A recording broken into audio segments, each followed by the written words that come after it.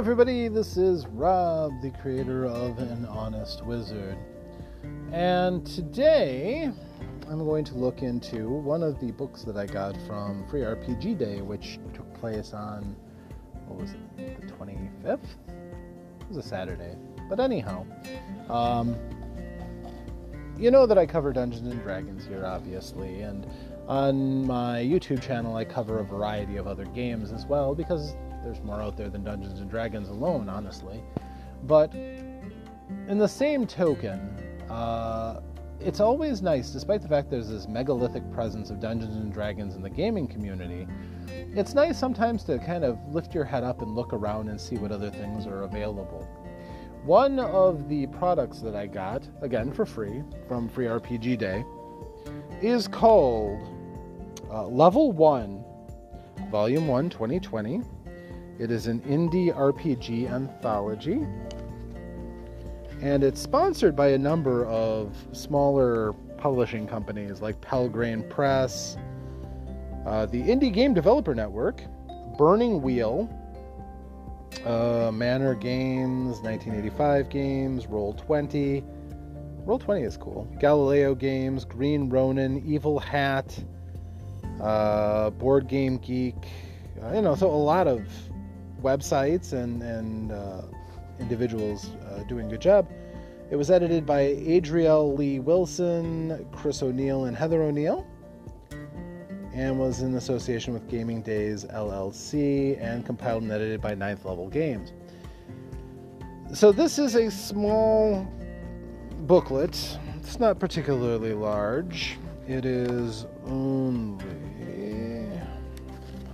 79 pages, but it contains a variety of games that are made by independent game manufacturers, game designers, and it covers a wide variety. I just thought I'd like to cover it for you because, again, if you've been following this podcast, you're probably really into Dungeons & Dragons, but like I said, sometimes it's interesting to see what other kind of things that role-playing games can really do. And this little booklet starts off with a bang with a game called Moose Trip. This is a game where you play as a majestic moose in the human-occupied wilds of Montana who are eating psychedelic mushrooms. They have a trip. You roll to see what kind of a trip your moose has, and then you talk about it.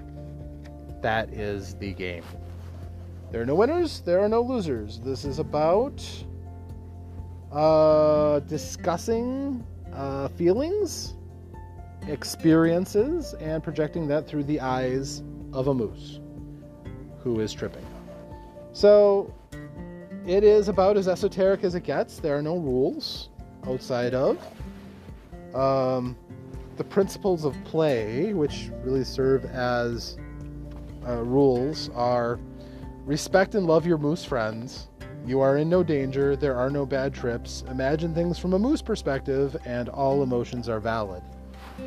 The rules are you just roll a 20-sided die, look at the table, describe the feeling to the group, ask the question in quotations to the group. For instance, you look ahead of you. The world is moving in streaks pointed toward you like warp speed. Your question is, when do you most feel like you need to slow down? Anyone can answer the question. Everyone has to have space to answer. Anyone can pass if they want to. Deep conversation only, no small talk. Talk as long as desired, and when the conversation slows, somebody else rolls and a new moose goes on a trip. This would be a good icebreaker, I think, for people who can be serious. I wouldn't say this is for a party. This is for a group. Say, if I want to... say I want to form a new gaming group, and I want to know, if my perspectives might jibe with them. And really, these days, I have been looking at games that are more narrative in structure and kind of more loose weave. This might be a good thing to do to try to, find out the temperament and ability to be serious of my fellow players. The next game is a two-person storytelling game called A Clan of Two. If you've ever seen a movie or so with an adult protector and a child that they are protecting, standing up against difficult odds and a powerful enemy, this fits that. Again, pretty loose as far as the rules go. It uses a deck of cards to resolve things. And yeah, it is very, very loose, but could be very interesting for storytelling. So, yeah. Comparing a dice roll. Okay, so there is actually dice. This uses two 8-sided dice to give you numbers between 11 and 88. So, sure. Well, at any rate, sounds interesting. Now, I have not read any of these in depth, but I think it's just, like I said, interesting to know what's out there. Dice Friends, a game for one person. Rated for 13 plus because of the content warnings of sickness and death. Line up a set of polyhedral dice. Use some old dice that are full of stories. Use some new dice that have never been rolled. Tuck the D20 into a warm pocket. The dice in the line are all old friends. Think about their personalities, their lives, their friendships. What do they talk about? Move the dice to a new place. Let them look around. Introduce the D20. Say, wow. Oh, and after about a month of dice time later, you will pick up all the dice and roll them. Whichever dice rolled the lowest has died. You'll need to tell the survivors the sad news. Let them grieve. This is hard for everyone. Dispose of the deceased dice appropriately. Roll the dice again. Odd rolling dice stick around, although it's never the same. Even rolling dice leave. Abandon them around town as you think appropriate. They live without you now.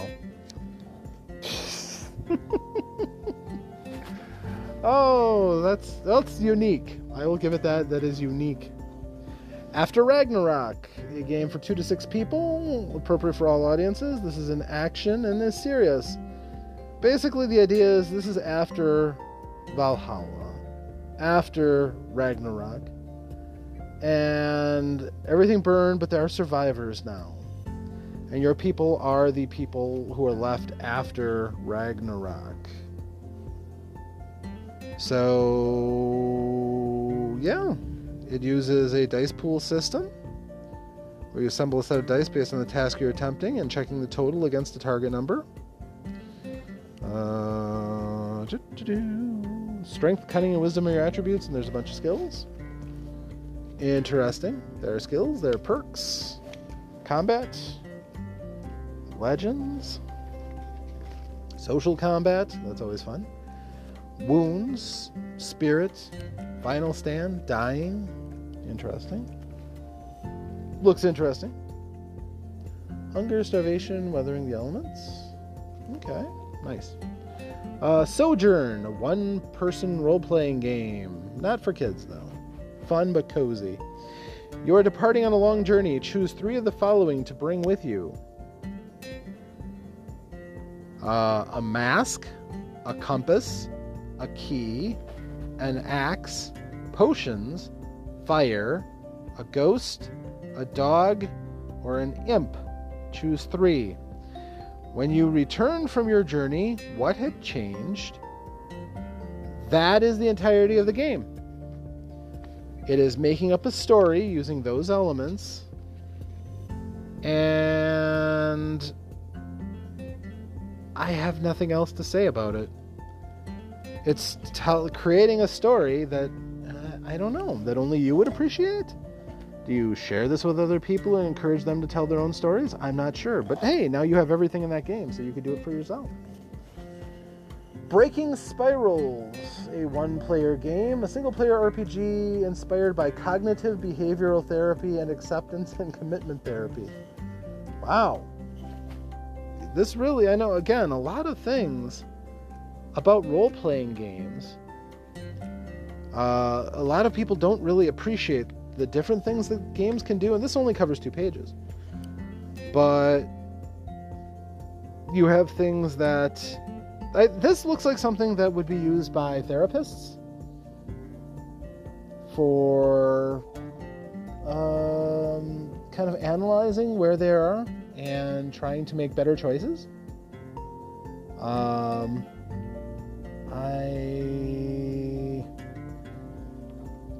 yeah, looks like a lot of word association and yeah, I don't know. I'm gonna have to try these games. Bird Trek, a game for one or more people. You are a flock of gray thieves, sentient raptor birds that are capable of traversing short distances in space. What's a short distance in space? Is that like a solar system? Is that, I don't know. You make your home on the twin planets Caldera and Phrygia, which rotate their sun in uneven elliptical orbits. As the distance between planets and their sun waxes and wanes, so do the planet's temperatures. Winter renders Phrygia frozen solid, while summers see Caldera a scorched wasteland. You must make the journey between Caldera and Phrygia twice a year, there and back, stopping in 4 moons between the 2 planets in an arduous journey. Your migratory trek is an art of science and precision and must be timed flawlessly so you can rest and regain your strength while staying within the Goldilocks zone of your star system. Each year, however, you find your journey beset with great perils. Wow. That's very innovative. Interesting ideas. Wow. There's quite a bit to it, too, including all the stuff on the different moons. It's 4 pages long, but it looks interesting. I may have to try that and see what my odds are of keeping a group alive in this trek. In the Tank, role-playing the life of an algae colony in a tank. Wow. This is a cooperative story. All audiences for 3 to 7 people. Players take on the aspects of the algae, whether literal or philosophical, and discuss how to proceed within a series of escalating complications. In the tank, we, as the algae, must adapt or die. Wow. I'm just surprised. It's the depth in these games and the concepts people reach out with in their minds. Far deeper than I usually ever associate with gaming, and this actually cheers me up quite a bit. I don't know. I don't know if I'll ever get 3 people together to play as algae, but maybe I'm going to have to.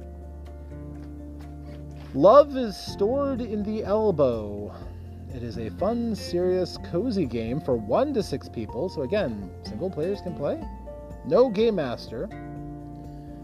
Love is Stored in the Elbow is a story and character creation game that explores the relationship between emotions, memory, and physical touch. During the game, players will create a character together by taking turns relating memories from the character's life. Depending on the emotions in play, the tone of the game can range from silly to serious. The game is for 1 to 6 players and takes 15 to 60 minutes to play. Wow.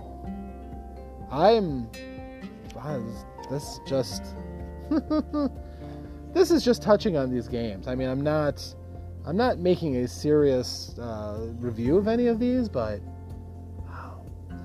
1-player role-playing games to me always seemed a bit silly. Without cooperation and a variety of voices, it's just a monologue. But honestly, some of these look like they really would be interested in delving into.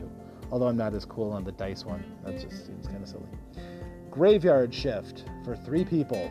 It's a 3-player game about working late night shifts for minimum wage and the alienation that emerges as a result. This is a GM-less game. Oh my. As a retail wage slave in my other life, I can appreciate this one. At Least We Have Tonight. For 1 to 8 people, again, no GM. Content warning of slavery. We are enslaved on a Roman trireme, up to 8 of us per bench row all day. Soldiers above deck are going to war. We are too tired to sleep. We finish work, the sun shines. We recount moments which broke the toil with laughter. Everybody rolls. Remind us, no repeats. We go quieter. Night falls. We share our memories from before the ship. Each rolls. Open yourself. No repeats. Huh. Interesting. And again, 1-page game. Bad Decisions for 3 to 6 people. Descending down in the darkened stairs to the basement, fleeing deep into the woods farther from help, splitting the party. There are many examples in tales of horror with the protagonists could have chosen wisely, but this is not the time for such existential luxuries. This is the time to lead them in their regretful acts as they are pursued and ultimately reach their demise. Bad decisions, players will roleplay fateful characters as they gain and lose control of the story narrative. Each time control is changed, horrific and odd events will impact that character for better or worse. But once the story flips, only one person will survive to tell the tale. Ooh, that might be fun. I can see a lot of these as entertaining con games, quite honestly. So, yeah, that one's actually one of the longer ones in this booklet, with like 6 pages full of stuff. Hellevator for 7 to 13 people. Holy cow. The idea for this game came to Chris Johnson while racking his brain for the Halloween design contest, thanks to my many playtesters who pitched ideas in the game. The elevator shudders to a stop with a bulb, the lights flicker. What awaits the passengers after this brief moment of darkness is blood, panic, and death. In this game, a group of 6 to 12 people are stuck in a cursed elevator with a devil. The devil seeks to kill or convert everyone in the elevator, but can only unleash his infernal powers in the darkness. The humans must find and eliminate the devil before they are all corrupted or killed in order to escape. Ooh, this kind of reminds me of One Night a Werewolf, a little bit. Interesting. Huh. Okay, well, this sounds interesting. It sounds a lot like One Night a Werewolf. But, yeah, pretty dark. Mesopotamians for 3 to 5 people. A little game about undead warrior kings making it big as rock and roll band. Oh my gosh. Through some terrible black magic, the evil sorceress Azita has resurrected the rulers of ancient Mesopotamian empires. She hoped to have these undead warlords act as generals of her undead army, leading her conquest of the modern world. Instead, you started a rock band. Now you're driving across the United States or wherever, trying to break into showbiz one way or the other. You wander from town to town, having adventures and hoping they bring you closer to success. Wow! I've got to read that one a little bit better, because that is something I might want to play with my little gaming group at the hobby shop. That just could be fun. Wow. All right, so then we have Savage Sisters for 2 to 6 people, interactive storytelling. Heroic women against a barbaric world. In Savage Sisters, we form a Sadal, a group of powerful warrior women. Perhaps we are a matriarchal tribe, maybe survivors of an arcane apocalypse, or runaway slaves fighting against an unjust empire. We are bound together in sisterhood, whether that be through family, blood, or shared purpose. When a sister adventures, it is to protect someone or something in need. When a sister adventures, she brings everything she gains home to share with her Sodal. Huh. Well, that could be fun. Even though I'm a guy, I'm certainly not afraid of playing a gender swap character, and that could be a lot of fun. And that is another one of the longer ones, too. And the final one in this book. So, yeah. So, hopefully, these are useful things. Oh, and also at the back, they have 4 pages on all of the different things you can use to be conscious that some people are sensitive and should have their wishes respected. And yeah, that you have ways of being safe with other people, which should be something that should be everybody's goal in a role-playing game. They shouldn't want to create harsh circumstances for people. So, and then a sum up of the people at the end. 1985 Games makes the Dungeon Craft Terrain system. 9th Level Games makes a bunch of role-playing games, including Kobolds Ate My Baby, which is one of my favorites. Burning Wheel makes Torchbearer and the Burning Wheel. Double Exposure. Evil Hat Productions does Fate. Blades of the Dark, which I have. Flying Night Bear makes games. Galileo Games makes Fate Bulldogs, Fate Core. Interesting. Greater Than Games makes games. Green Ronin makes lots of games and things for other people, including Mutants and Masterminds. IGDN, the Game Developer Network. Pelgrane Press makes a lot of games, including Fall of Delta Green. RPG Geek is a gaming resource community. Rock Manor Games makes games. Roll20, Virtual Tabletop. I've used that myself. It's pretty good. Together Studios makes games, and USAopoly makes games, including Dungeons & Dragons Clue and Dungeons & Dragons Monopoly. So, thank you very much for joining me. I am Rob, and this has been a bit of a change of pace. Hopefully you've enjoyed it. Keep an eye out when Free RPG Day rolls around. If you have a local store that has it, get a chance to get some free swag. It's cool and fun, and sometimes you can find things you never expected. Thank you, and farewell.